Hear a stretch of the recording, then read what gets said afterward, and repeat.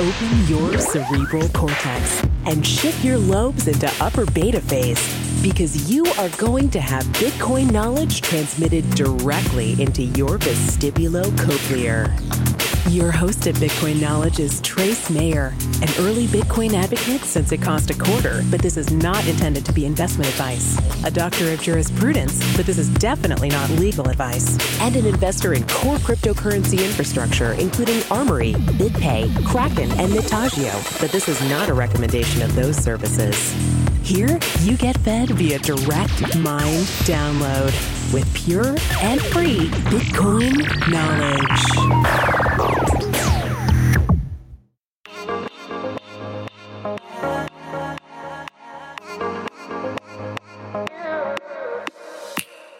Hi and welcome to the Stefan Livera podcast focused on Bitcoin and Austrian economics. Today I've got a really special guest. He is Trace Mayer. But first, let me introduce the sponsors of the podcast. So firstly, Kraken, one of the world's leading Bitcoin exchanges, renowned for their focus on security and acting in a principled manner in the space. They're one of the longest standing Bitcoin exchanges. They're consistently rated the best.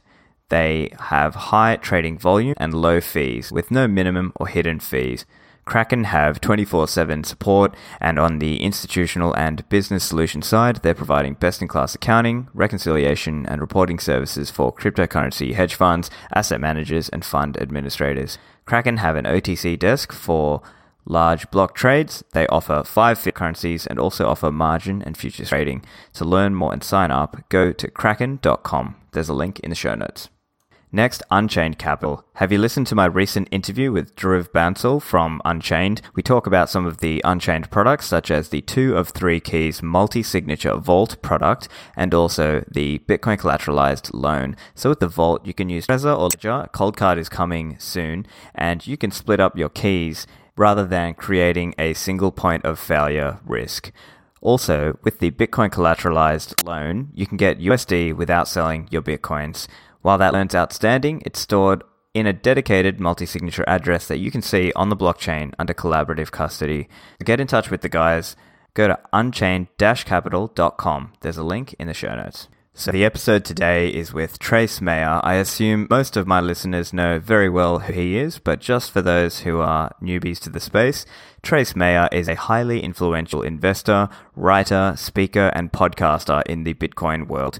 He's been around Bitcoin since the early days, and more importantly, he wasn't just early, he was right on basically every call he made. So his perspective is highly valuable, and I'm sure you'll enjoy listening to him on a range of topics in this interview. Trace, I'm a big fan of your work. I know you're very influential in the space in the way that many of us think about it as well. I mean, you're responsible for popularizing many different ideas, such as, the 7 network effects of Bitcoin, hodlers of last resort.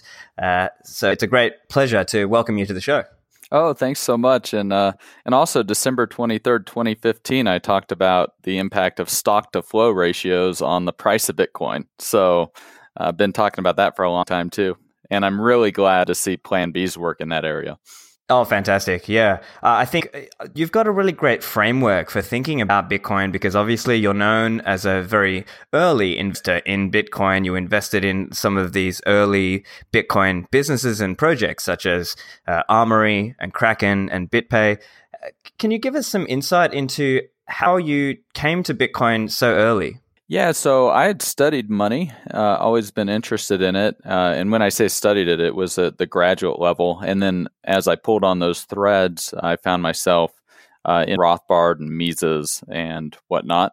So I had the philosophical foundation, the understanding of the economics when I ran into Bitcoin, in addition to having plenty of experience with things like eGold and PGP encryption and Napster, and then Kazan, LimeWire, and BitTorrent, these peer-to-peer networks that came on the scene that were censorship resistant. So, having been in the digital or the virtual currency space for a couple decades, I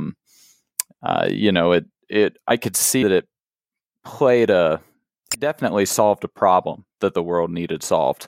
And then also my understanding with GATA, the Gold Antitrust Action Committee, and just the interference that the institution of the state has done in terms of censoring interest rates. So, all of that kind of combined together so that when I came across Bitcoin, I was like, oh my gosh, this is going to be huge. That's fantastic. And I think the other thing about it is it's not just that you came to Bitcoin early. There were others who came to Bitcoin early, but then they sold out. What was it that made you have such a level of conviction about Bitcoin? Well, I just thought about it. I think we often get distracted by various voices, and we lose our ability to kind of think and do our own economic calculation. And because I had this background, all of these skills that I'd developed, I'd been doing all this research. Saifedean likes to talk about the concept of time preference. A lot of people watch TV. When I left to go to college, at 16, I never had a TV in my house since I went to college. Like, I don't watch TV.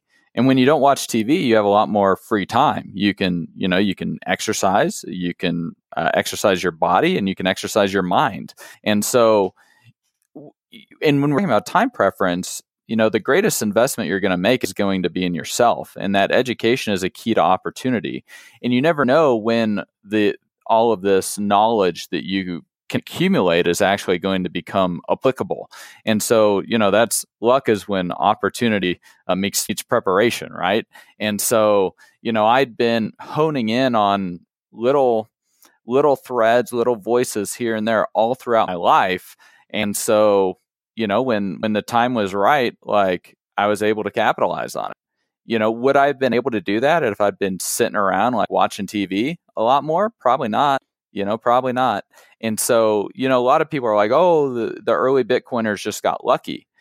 And I suppose some of them did perhaps, but, time preference begins to sting with opportunity cost. Because think about how much money some of these people spent on Silk Road, right?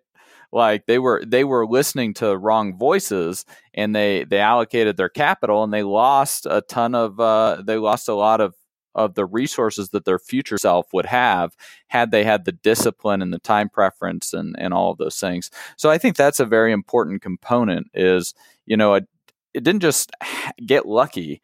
I developed that human capital, and we're seeing it even today. I mean, Bitcoin's been around for a decade. I mean, I've got friends that have liked Bitcoin and bought it, since it was triple digits, and they're still storing it on Coinbase. Like, why aren't they developing the human capital? Like, what's the deal? I don't understand. So, like, whatever, you're going to get wrecked one of these days if you're doing that. It's a great point you make about building our human capital. And I'm wondering, do you have any suggestions on good resources, and how do you find out what's a good topic to go and research? What's a good book to read? What's a good podcast to listen to? How do you think about finding the good resources? Well, I mean, you got to start with what you're passionate about and what you love. And so, because that's what's going to power you through and give you that desire to do the reading and do the studying and stuff like that. So you have to find something that you enjoy, something that you're passionate about. Even better if you can mix that with something that's going to be helpful for other people, because that's where we really find joy. If you're just doing it for yourself, that's going to get old pretty soon. So that's where I'd start. Like, figure out like where your emotions are at, and then you start figuring out the wisest way to go about acquiring that knowledge. And so for me, I like to go to like the best. Like I don't want to just listen to anybody. I want to listen to the best.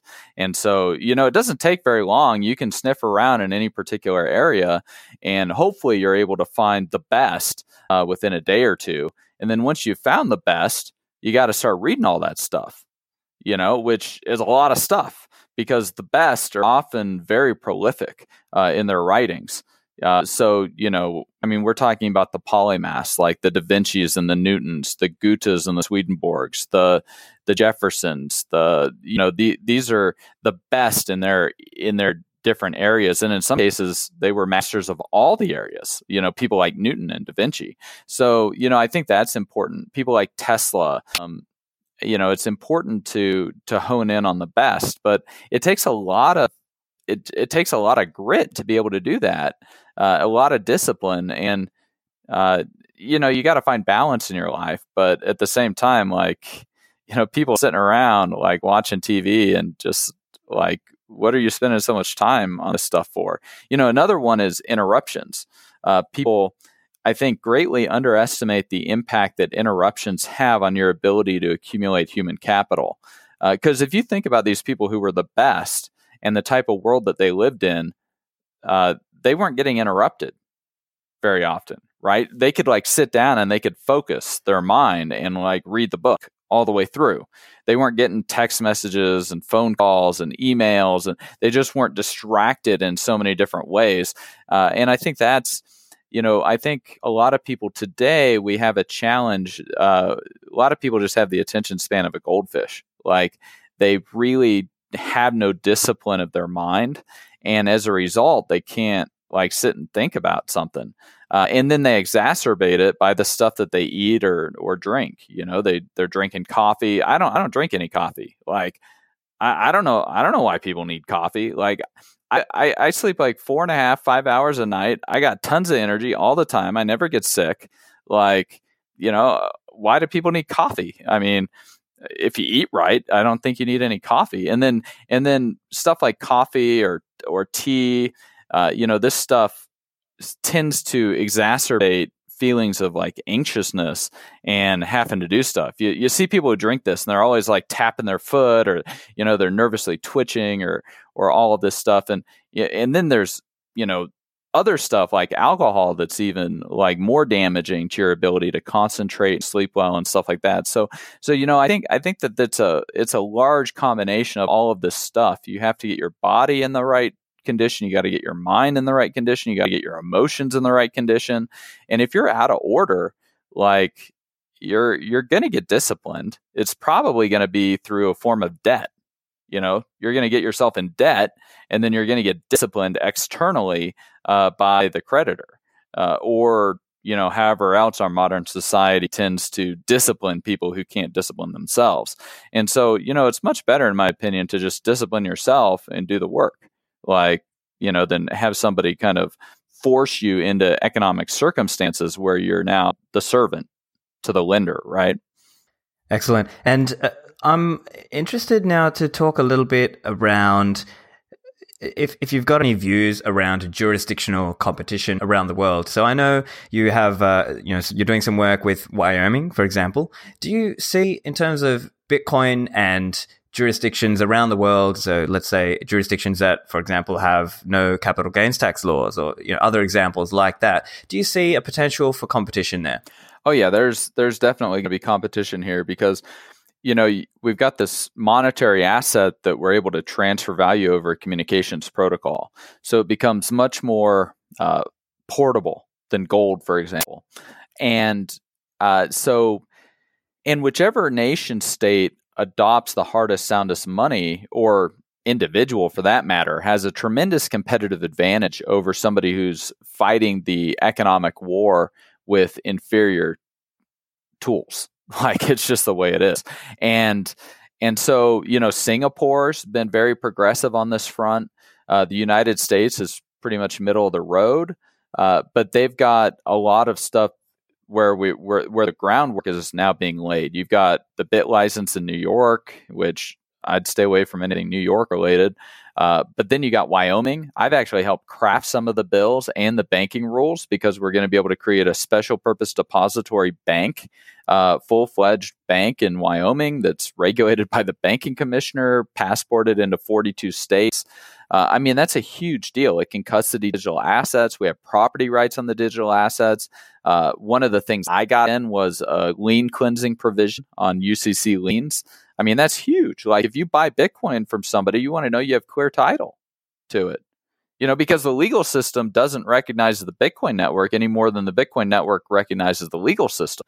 And you might have a technological fortress, but wouldn't you want a legal fortress also? And so, these Wyoming laws those are laws that a hodler of last resort would write, in my opinion, or got as close as we could. And then you've got other jurisdictions that are just going the other way. They're banning it. They're trying to ban Bitcoin, or like, look at India. You can withdraw $140 from your savings account. Like, oh boy, that's a confidence inspiring. And so, when capital is so much more portable like this and can't be confiscated through inflation, can't be confiscated through traditional means, like ask the Incas about getting their gold confiscated, right? Like, they could kill you and take your gold, but like in Bitcoin's case, it's more difficult than that. So, I think that we're definitely going to be seeing jurisdictional arbitrage. The U.S. overall in balance seems to be the best jurisdiction so far. We've got the CFTC that's started handing out swap execution facility, derivatives clearing organization, and designated contract market licenses. We've got Wyoming with the special purpose depository bank. We have New York with the BIT license. We have trust company charters in various states. We have other model legislation coming up in many of these states. Rhode Island, for example, is working on perfecting security interests. So, that sixth network effect of financialization of Bitcoin, not only with the puts and calls and the futures, but also with security interests in order to start using it as collateral. All these things are instrumental in its path towards world reserve settlement currency, which ultimately is where I see it going as its destiny. And as you alluded to, those 7 network effects are in full swing and barely just growing out right now. But like, this thing's it's got some stoppable momentum to it. Fantastic. And I'm curious as well, with the Wyoming work that you're doing, is there any risk there at the federal level in terms of federal government regulations or impacting on the freedoms that you're trying to work towards with Wyoming? Yeah, so this is a somewhat nuanced point when you're dealing in American law. So under American law, you've got the federal government, and under Article 1, Section 8, it's got specific areas it's able to legislate in, and then you've got the states. Well, one of the provinces of the states is property rights. So guess what? One of the first things we did in the Wyoming legislation, we called these digital assets property. Okay, because the states, well, back in the day it was New York and Virginia and everything, they form the federal government. So the states are sovereign and the federal government is sovereign. And if there's a case or controversy between a state and the federal government, it goes right to the U.S. Supreme Court of the U.S. Supreme Court. So, I mean, like, the states are sovereign in this regard. And that's one of the reasons, like with Wyoming, the first thing we ran out and did was we said that these digital assets are property. And defined by state law, and we mapped on a taxonomy onto the UCC in order to do that, because Caitlin's brilliant and that's what she does, right? And so that's, I think that if the federal government did try to get into this, they're going to start running into constitutional challenges. I mean, we put a bunch of different landmines like that into the Wyoming legislation. Property is just the biggest one I want to point out. But there are a lot of other smaller, sneakier ones. For example, under federal law, a bank holding company, the bank has to be a bank and lend. So a Wyoming special purpose depository bank is prohibited by statute from lending. Therefore, a Speedy Bank in Wyoming does not count as a bank under the Bank Holding Act, which really, for investors and stuff out there, I mean, that's a big deal. So, we put different landmines in there and everything, being able to avoid the FDIC, since they like to engage in financial repression and banking blockades against things like WikiLeaks. Well, guess what? This Speedy Bank gets a Fed master account. Oh, and like a lot of these exchanges, they need to do stuff internationally, right? Well, guess what? With a Fed master account, you can have dollars and you can have euros. All right. So, like, I mean, there's just a lot of really cool, sneaky stuff that we put in that, when a lot of these companies realize what we've done in terms of laying the foundation, because in order for there to be large capital, you've got to have certainty for the investors. And that's what rule of law does. And so that's what this foundation does, is it lays a foundation for, this human action and this cooperation to take place through the institution of a corporation. And that's, otherwise you're not going to have the certainty, and you're not going to be able to grow or scale in terms of the social scalability and the growth and the size of the companies without it. And so that's what we've really done with the Wyoming legislation, is we've been laying this foundation to be able to take Bitcoin to a whole new level in terms of integration or backwards compatibility with the current institutions and structures that humanity have used to form themselves and do corporate governance and capital allocation and all of that stuff. I really like the point you were making around regime uncertainty and doing what you can to allay that uncertainty so that Bitcoin businesses, entrepreneurs, investors can feel more safe as they enter the space. Do you have any views on what jurisdictions around the world, what can people do to outline that and spell that out as well? Like, not just for Wyoming, but just to outline that, look, if you come out and put these laws that are very anti-Bitcoin, you're basically shooting yourselves in the foot. Yeah, I mean, and it's not just Bitcoin, right? Like, how solid are your property rights in Argentina or Rwanda? Like, when those property rights aren't very solid because there's not very much confidence in the rule of law, then the assets that are in those jurisdictions get discounted relative to a safer jurisdiction. And what Bitcoin does, in my opinion, is it enables us to acquire property rights at a much lower cost, because we're effectively able to acquire protection of our assets or our purchasing power that we store in the Bitcoin just with a private key. And okay, so we're getting it inflated by new mining rewards, but everybody knows what that is. So that gets discounted into the present price anyways. So really, when we're looking at what would the negative interest rate be on storing capital in Bitcoin, it's going to be lower than other assets. Because the other assets have counterparty risk, they have negative interest rates in the bank accounts, and it's not really apples and oranges right now because Bitcoin's just so small relative to the other ones. But, when Bitcoin becomes its own storage tank, right now it's empty, but when it's filled up and then capital is moving between the different storage tanks and the different types of assets that the world has to store capital in, that's when we're going to see Bitcoin really begin to shine, because it's this global monetary unit, can't be inflated, hardest money ever, the new risk-free asset, because there's no counterparty risk. And what I mean by that is there's no financial ability to pay. There's no performance risk if you have your own full node and holding your own private keys. You're really removing all the risk away and starting from a first principle. And that becomes your risk-free asset and your risk-free rate. And then you move out from there. And in order to move out from there, you're going to start assessing the regime risk or the uncertainty that you're going to get bailed in, for example, or that the bank will get bailed out, or that your property is just going to get confiscated, or maybe it's a piece of real estate in Chicago and your property taxes are going to have to go up in order to pay the unfunded pension liabilities or whatever it is, right? With Bitcoin, Bitcoin fixes this. It fixes all of this for people who are trying to perform economic calculation. It's got a specific definition that's enforced by our network and all the full nodes.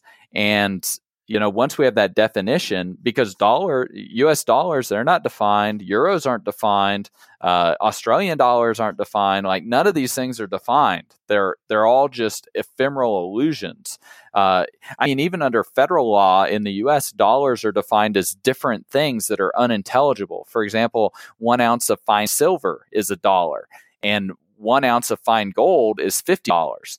But 50 ounces of fine silver is not equal to 1 ounce of fine gold on the periodic table. That's unintelligible. If you tried to build a building and you were performing mental calculations of length with that type of unintelligibility, your buildings would be falling over. So, it's not any wonder that the financial system is all falling over, because the fundamental unit that's being used by people to perform economic calculation is defined and unconstitutional. And yet, we're just all hobbling along because, while there's no way to avoid the final crack up boom, but we've seemed to find ways to delay it here and there through all of this privatizing of the gains and socializing of the losses. And Bitcoin puts an end to all of that. Like, look at Mount Gox. Look at Quadriga CX. Look at all these examples throughout Bitcoin history where people took the losses. They didn't get bailed out, and that's the type of mindset or mentality that the holders of capital on the other side of this gulf are going to have. It's a great point you make about regime risk, and I'm curious now just to ask if you see any existential threats to Bitcoin, perhaps whether they are a state-sponsored attack or otherwise. Not really. I mean, this thing is a beast. As Mises wrote, ideas can only be overcome by other ideas. And so, what could a state-sponsored attack actually do? Like, what are you going to do? Get some developers in there and try to compromise the code? I mean, we got hundreds of eyeballs on that code with pull requests in every new version that's coming out. Plus, you can run a version from years ago and it's still going to be in consensus. And you can't force anybody to run your code, and there with GUIX, it's making the build process even less trust involved in the build process, however small. So, I mean, what's a state-sponsored attack going to be? You're gonna have like some rogue developer in there trying to compromise a constant, like they did with NIST. When they compromised one of the constants in a protocol that they then signed off as being secure, and so CISOs relied on it, and then they all got hacked because they were using a bad cryptographic standard. Like, there are just a lot more eyeballs on Bitcoin because there's how many billions of dollars at risk. So people are not taking any risk in that regard. So, if you are a rogue developer that's trying to cause a stink, I think you've already got yourself ran out of town. And how do you get back into town? Like, when the wagons have circled, you got to earn street cred. Well, how do you earn street cred? Well, it's been a decade. Like, it's going to take new people that try to get involved in this a while to earn street cred. And so that's on the developer front. And then, a lot of different altcoin promoters and stuff, they really don't like Bitcoin maximalists, whatever that's supposed to mean. And it's like, well, okay, well, that's the other realm of getting street cred.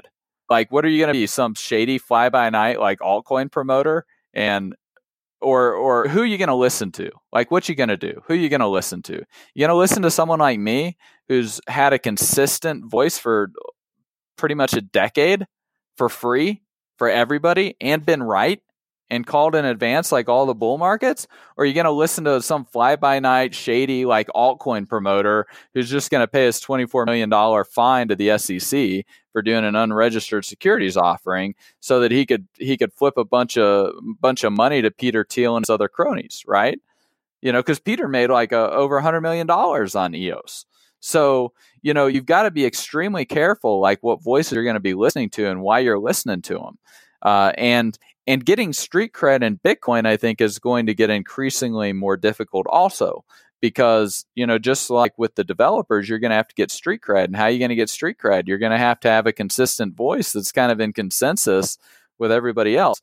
And don't get me wrong, like, I mean, I've talked about other coins and stuff like that. And I've even, interviewed some people on my podcast about them. I think that there's interesting innovations in the altcoins. But, like, do I think any of those altcoins are going to pose serious threat to Bitcoin? Like, good luck with that. I mean, we got 7 network effects. Like, show me where they're possibly like taking any territory in any single one of the network effects, let alone all of them at the same time. So, I think, threats to Bitcoin, it's really hard. It's not like it was, back when I first started talking about it, where we were a small community of, a very, very small community of just very few people. I mean, you probably could have like gone and rounded us all up one night, but like, we're a lot bigger than that now. Like, the community is huge. I think 35 million unique AML KYC'd accounts at the end of 2017, based on one of the Bloomberg articles. I mean, there are tens of millions of people all over the globe like working on this stuff now. Like, it's an entire industry, and there's a lot of money at stake. and the financial incentives and the game theory are just taking root now, and it's playing out kind of how a lot of these early consistent voices have said it would. And so, the threats to Bitcoin, I think, are going to be in the realm of ideas more than anything else, really. And that's going to be for each of us to maintain vigilance in that area. That's one of the reasons last year I started Proof of Keys, proofofkeys.com, because every year we're going to have a global coordinated bank run on the asset that's strictly limited in amount, right? Like we decapitated Quadriga CX last year. No, for real. Like they're gone. I did Proof of Keys. A week later, he met with his attorney to plan the will. A week after that, he died in India. And then his wife took his body from the hospital back to the hotel. Whatever. But that bad actor is now out of the industry. Be sure to get a copy of the free Bitcoin Guide at freebitcoinguide.com. Got a question or suggestion? Record your voice at bitcoin.kn. Don't be shy. To help the show, share bitcoin.kn with friends, post about it on Reddit, and otherwise spam the interwebs. Your iTunes comments and 5-star reviews are very important to us. Please continue tuning in to the Bitcoin Knowledge Podcast, where we release interviews with the top people in the Bitcoin world. Now take some choline and let that Bitcoin knowledge consolidate.